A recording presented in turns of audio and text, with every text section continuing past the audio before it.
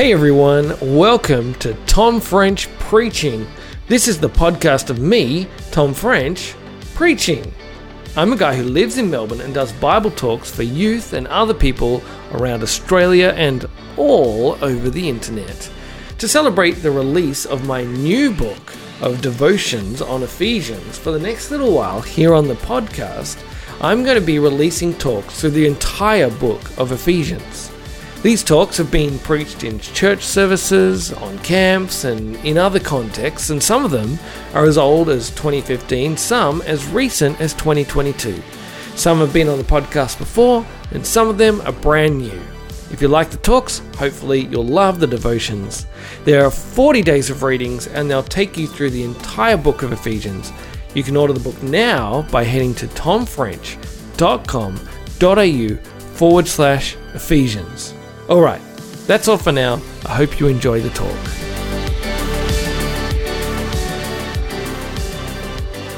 In August 1943, so it was in the middle of World War II, there was the battle for Kiska Island. And Kiska Island is an island that is in the Aleutian chain of islands, which is near Alaska. And it was an island that had been occupied by the Japanese for about a year. And the US and the Canadians decided it was time to take it back. And so for 3 weeks before they invaded the island, they bombed the island fairly constantly. And then they flew over and they airdropped pamphlets onto the island telling all the Japanese occupiers that it was time for them to leave.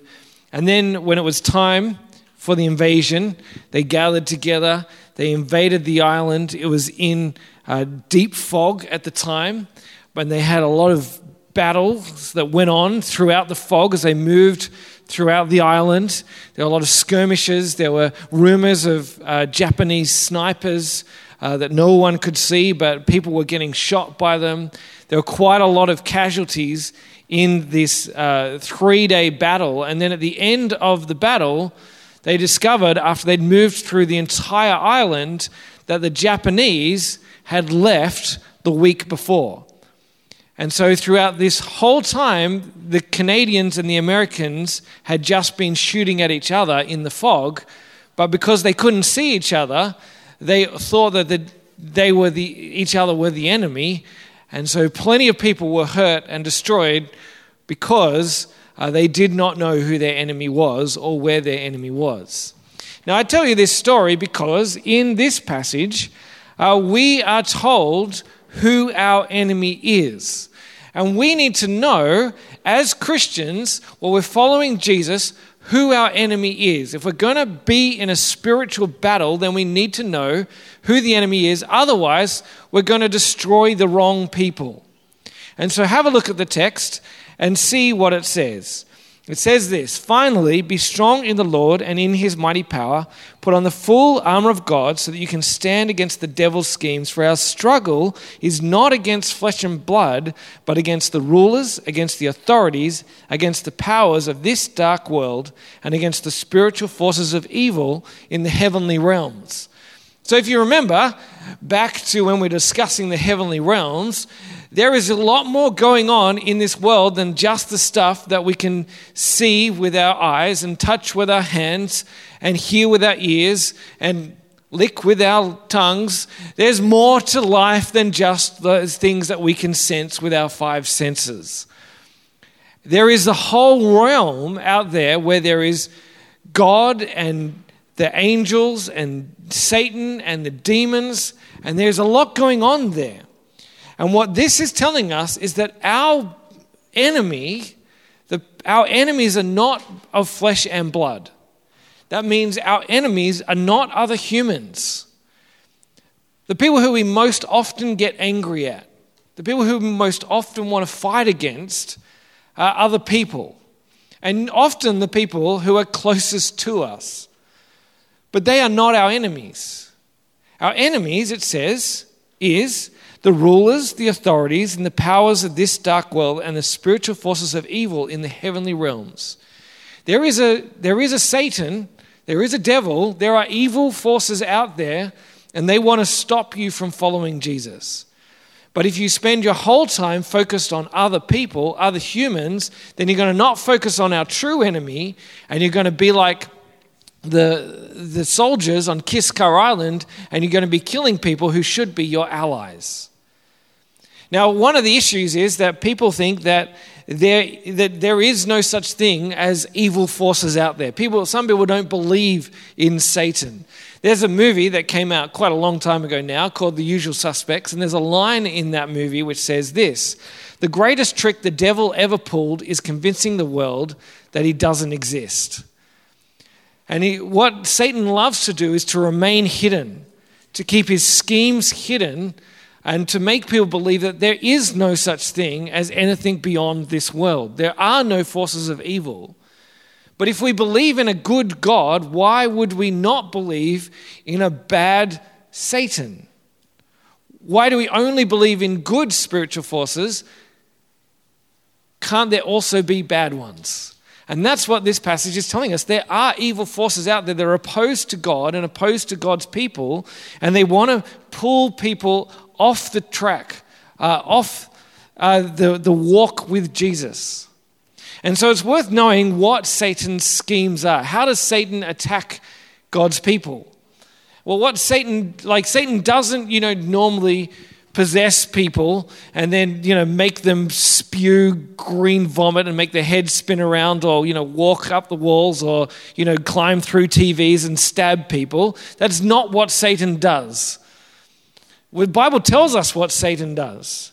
In John 8:44, it says this: "He was a murderer from the beginning, not holding to the truth, for there is no truth in him. When he lies, he speaks his native language. He is a liar, the father of lies." One of the main schemes of Satan that he uses against God's people is lying.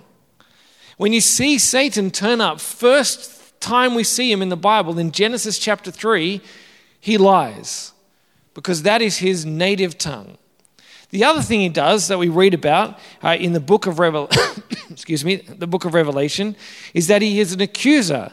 He says he is the accuser of our brothers and sisters, and he accuses them before our God day and night, and he has been hurled down. And what that's saying is that what Satan loves to do is he loves to whisper lies in your ear. He loves to tell you things that aren't true to make you doubt the goodness of God. He loves to tempt you to sin and tell you things that are bad are good and things that are good are bad. And then when you give in to those temptations and you sin, he either likes to tell you the lie that, oh, that's fine, there's nothing wrong with that, or he likes to whisper in your ear and say, you are the worst person ever and God hates you. Because he's the accuser, and he'll accuse you day and night of being a terrible person. And so if he's lying and he's accusing, then we need to be able to stand against him. Now, the great thing is about being able to stand against Satan is that Satan is already defeated.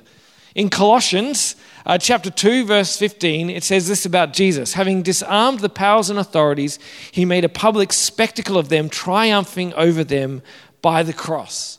Jesus has beaten Satan, and he's beaten all of Satan's minions. Jesus has won. The battle is done.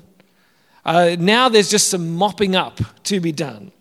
And so what is it that Satan is doing? What does he want to do? Well, if he knows he's already lost, he wants to pull as many people down with him as possible. There's a TV show that I really like watching, and I think they've stopped making it, but for a while it was coming out, and the last one was in 2020. It's a TV show called Last Chance U. And it's a TV show which is a documentary about American football teams, and they're in these second-tier colleges in the US. There's like the first-tier colleges where all the most famous athletes play, and then if they get kicked out of the first-tier college because either they get in trouble with the law, or they do drugs, or something happens, they don't do well enough on their exams, they get kicked down to second-tier colleges. And it's called Last Chance U because this is the last chance for these football players to do well and to make it into the NFL, because if they don't make it there, then they're done. And so it's this team of really talented athletes, but they've got everything is on the line at this point. And the first season follows this college called East Mississippi Community College. And this team is like the best football team around. They're constantly winning their games. They win their games by like 40 to 50 points every time. And then right at the end of their season, they're about to head into the playoffs, and they've got one last game to play. And they're playing this team which is at the bottom of the table, and this team hates them. This team has no chance of going into the playoffs, but they've decided they want to do everything they can to stop the group from East Mississippi Community College from making it through. So they're going to play dirty. They're going to do late tackles. They're going to be physically violent. They're going to say horrible things to them. They're going to try and provoke them into a fight. And so the coaches are saying to the East Mississippi players, they're like, you have to play fair. You have to not be provoked by them. You have to not be drawn into fighting with them, because they will drag you down. They've got nothing to lose and you've got everything to lose. Do not get drawn into their schemes. And so they go out and they play, and just as expected, this bottom-ranked team played terribly. They cheat, they're violent, they do late tackles, they do all the things they knew they were going to do, and for a while it goes okay. The East Mississippi team, they stand firm until eventually they crack and they get into a huge brawl. Like everybody in the team runs onto the field and they're all beating up each other.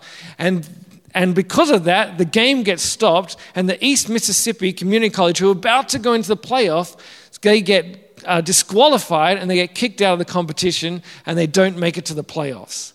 The bottom team were never going to make it through. The top team were, but they didn't because they fell to the schemes of the losing team. And that's exactly what Satan does to us. He knows he is lost, but he wants to take as much ground from Jesus as possible. As many Christians as he can pull down, he will. As many Christians as he can draw into sin, he will. As many Christians he can lie to about God's goodness so that they stop following him, he will do that. And so if Satan's going to do that, then we need to be able to stand. See, look at what this passage says. It doesn't tell us that we need to go out and fight Satan. You don't have to go and find Satan and stab him in the head. It's not what you have to do. You don't have to go and find, Satan's hometown and surround it and take the Satan village. You don't have to do that. All you have to do is to stand. It's just to be strong in the Lord and to put on the full armor of God so that you can take your stand against the devil's schemes. Jesus has won. Your job is just not to fall, to stand. And so how do you do that? Well, you put on the armor of God. And whose armor is the armor of God? This is not a rhetorical question. Whose armor is it? It's God's armor. Yeah. So you don't have to do it yourself. There was when the war in Ukraine started, there was a lot of stuff about how Ukrainians were just all scrambling to buy their own armor because there wasn't enough stuff. Now there's stuff about the Russians that they're scrambling to buy their own armor and stuff because they're being called up to fight, but they haven't been resourced enough. We don't have to do that. We do not have to resource ourselves. This is God's armor that we're putting on. In Isaiah 59, it tells us about this armor of God. It says this: he put on his righteousness as his breastplate, this God, and his helmet of salvation on his head, and he put on the garments of vengeance, and he wrapped himself in zeal as a cloak. This is God's armor that we're putting on. In Captain America Civil War, who's seen it? Great. Lots of you. There's the first time we meet Spider-Man. Spider-Man has his own suit that is made for himself. And Tony Stark is like, look, I want you to come and fight with me, but you can't fight in that onesie. And so he makes him his special Tony Stark suit. And then that's the suit that he's wearing for most of the time until, things happen, and we won't go into it just in case there's spoilers for a few Spider-Man movies in there, but he doesn't put in his own armor. He puts on Tony Stark's armor, which is so much better because Tony Stark is Iron Man. He knows how to make a suit of armor. He knows how to make a Spider-Man suit. And so Peter Parker has the best Spider-Man suit possible. Well, we get the Spider-Man suit of God. We get the best armor possible. And this is what it is. Let's have a look at what it says. First, we have the breastplate of righteousness. Before that, first we have the belt of truth. I've got to read my Bible properly. First we have the belt of truth. The first thing you put on is the belt that holds everything together. Now, if Satan is one who speaks in lies, then the first thing you need is God's truth. You need to know who God is, what he has done. You need to know that you can rely on God's word. And so you put on God's truth because that holds everything together. The fact that we are only hearing about the armor of God now, and we've spent all of Ephesians learning the truth of who God is and what he has done and how he calls us to live, shows us that the thing we need to build our life on is God's truth. Who he is, what he has done, who we are in him, and that's what protects us. God's truth is what is going to help us to stand against Satan's schemes. Then we put on the breastplate of righteousness. Where are your internal organs? Here. Yeah, in your chest. This is like if you get shot here, anywhere in here, you're going to die. In your arm, you're probably okay. If it's an action movie, it's fine. You can beat people up and be shot in the arm or the leg. You'll be okay. But here, you're going to be in trouble. And so this is where you need to protect your vital organs. What is it that keeps you alive spiritually? It's righteousness. But not our righteousness. It's the righteousness of Jesus. Righteousness is when you are in right standing with God. You're in a right relationship with God. That you haven't done anything to stuff up that relationship. And we know that we have done things to stuff up our relationship with God because we've sinned, we've lied, we've cheated, we've hurt people, we've done the wrong thing. So we are not righteous people, but because Jesus dies and rises again, we get his righteousness. And that's what protects us. That's what keeps us alive. And so we put on Jesus' righteousness to protect us from the work of Satan. We know that it's not us that makes us right with God, but Jesus. And so we are safe knowing the righteousness of Jesus. Then we have the shoes of the gospel. Now the gospel is the good news of what Jesus has done for us. And so if you're going to stand firm, then you need to know that you have victory in Jesus, that Jesus has won. The good news is that he died and rose again. You are safe in him. You can stand firm. But it says that it's the readiness that you have. It says the readiness that comes from the gospel of peace. So you're ready to stand firm, or maybe you're even ready to run and tell someone the good news of Jesus. Maybe that's what the shoes of the gospel are. Then you not only stand firm in the gospel, but you share the gospel with others so that they too can know the good news of Jesus. Then next we have the shield of faith. With which you can extinguish all the flaming arrows of the evil one. So back in the Roman times, they used to have shields which were about this high. And so it would cover most of your body, and people would shoot arrows at them, and the shields were often covered in leather and soaked in water so that when the arrows came, you could douse the arrows out. And also the other thing they do is they hook their shields in together and hook their shields over the top of them so they're all protected together. The shields are really important to protect yourself and to protect each other. And if Satan's throwing lies at you, then you need to have faith in God that whatever Satan says to you is not real. That whatever Satan says is not correct. When Adam and Eve first sinned in the garden, the problem was they didn't have faith in God. They didn't have faith that what he said was true. They believed the lies of Satan. And so when we have faith that God is who he says he is, that God is reliable, that God is the one who is going to protect us and keep us safe, and everything he says is true, then we can douse out the flaming arrows of Satan. Next, we have the helmet of salvation. Your head is pretty important. And if you're in a battle and your head isn't protected, you're going to be in trouble. I went to paintball once for someone's Bucks party, and the first thing that happened is I got shot in the head. And it hurt. Like I was wearing a mask, so that was okay. But it came in the side. It happened really quickly. And I was like, I would be terrible in a war. I'd be dead so quickly. But what happened after that is I was really nervous to stick my head out to see things because my head wasn't well protected. Like if I wanted to look around the corner to see if someone was there, it was very quickly going to get shot by a paintball. I didn't have confidence because my head wasn't protected. If you have a helmet on, then you can have more confidence. You can be confident that you are safe. Well, this is the helmet of salvation. If you know you are safe in Jesus, if you know you are saved because of what he has done for you, you can have confidence as you stand for Jesus. You don't have to be hiding. You don't have to be, hoping that, nothing bad ever happens. You can be confident that whatever happens, whatever Satan throws at you, you'll be able to stand because you know you are saved in Jesus. And finally, we get to the last piece of the armor of God, and that is the sword of the Spirit, which is the word of God. Now, every part of the armor up until this point has been defensive. It's all about protecting yourself. Now, this is the last piece of armor that is offensive. It's the sword, which you can get a bit stabby with.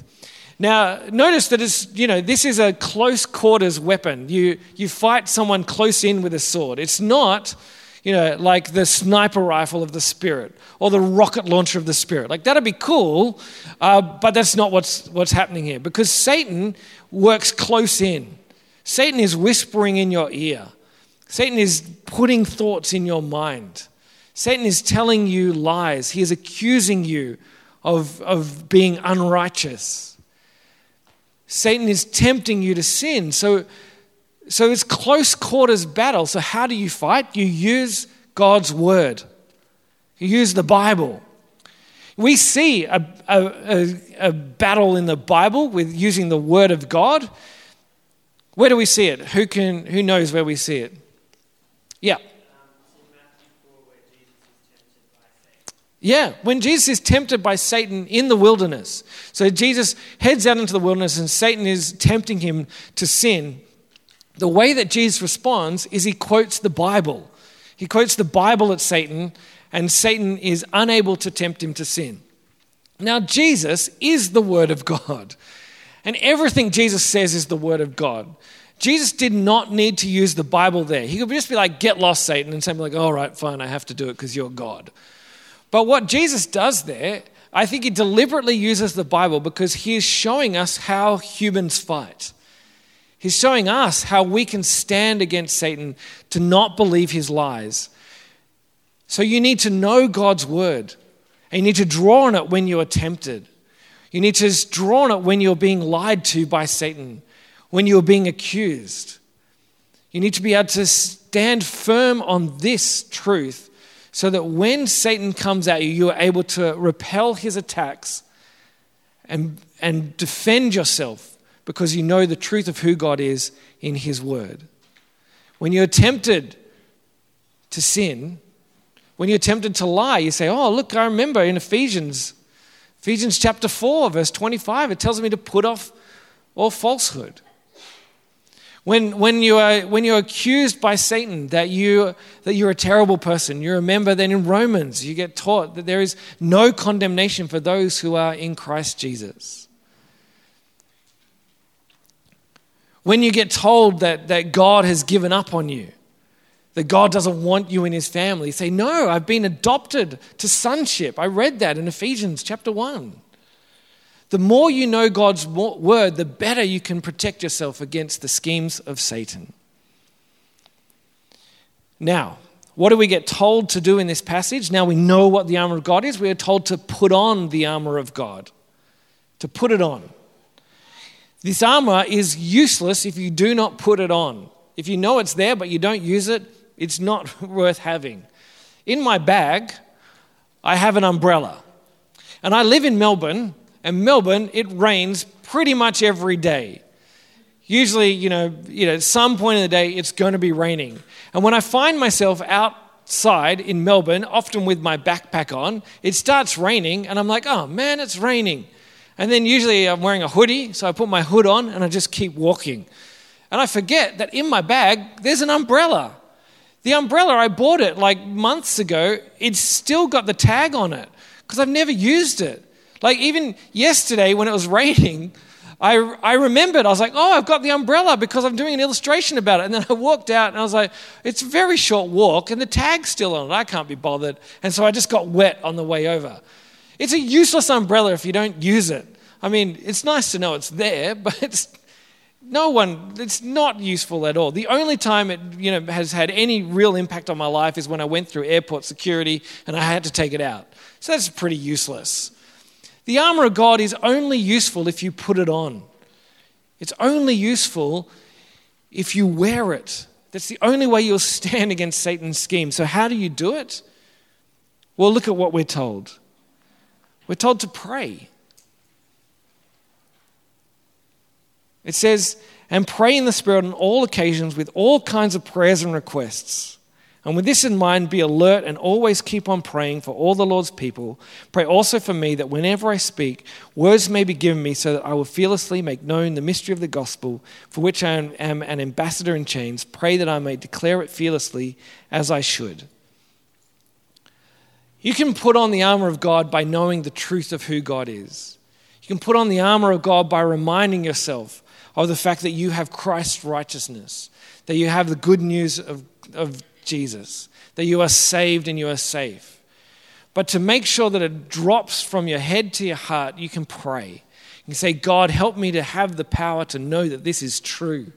Just as you prayed in Ephesians chapter 3 that you have power to know the love of God, pray that you would have that power to know the truth of God so that you might be able to stand against the schemes of Satan. Prayer is the way that we win the war against Satan, that we stand against Satan. Paul asked for prayer that he would be able to fight against Satan.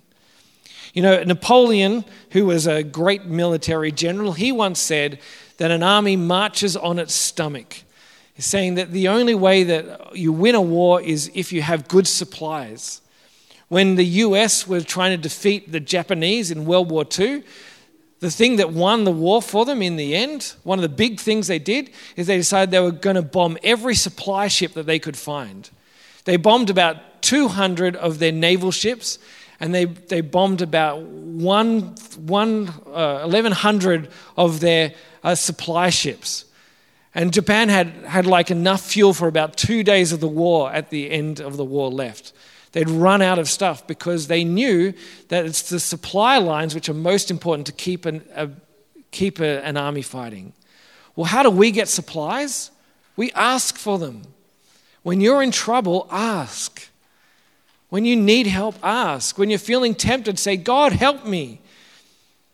When you're feeling accused, you say, God, remind me that I'm your child. When you want to lash out at someone and say, God, give me patience. When you need help sharing the good news with someone, say, God, give me courage. When someone is accusing you of being a bigoted Christian, say, God, give me the words. When you're angry at someone and you want to see them as your enemy, say, God, help me to know who my true enemy is. Pray, pray, and pray. Pray for yourself. Pray for each other. Pray for everyone you know who is standing for Jesus, because that is where we get our supplies from. We do not do it ourselves. We do it in the power of God.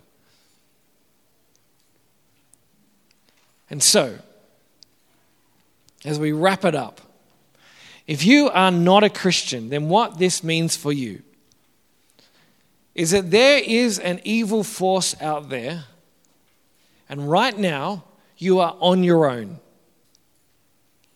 And Satan is more powerful than you are. And he will do everything he can to drag you down, and you will not be able to stand against him. But the promise of the Bible is that Jesus gave his life for you, so that if you put your trust in him, You can have life in him. You have forgiveness for your sins. You can be risen again with him, and you'll be safe in him forever. Wouldn't you want to go to the winning side? Look to the one who has defeated Satan by rising from the dead. You know he has won because he defeated death. Put your trust in him.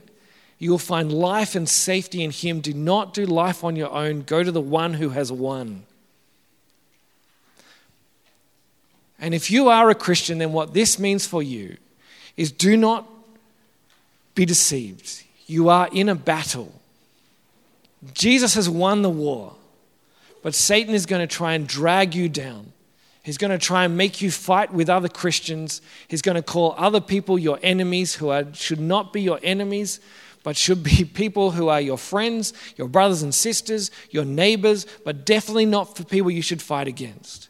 He's going to try and lie to you about God's love. He's going to tempt you to sin. He's going to tell you that you are not loved by God. So put on the full armor of God. Know the truth of who Jesus is and what he has done for you. And you will be able to stand. Not in your own power, but in the power that God gives you.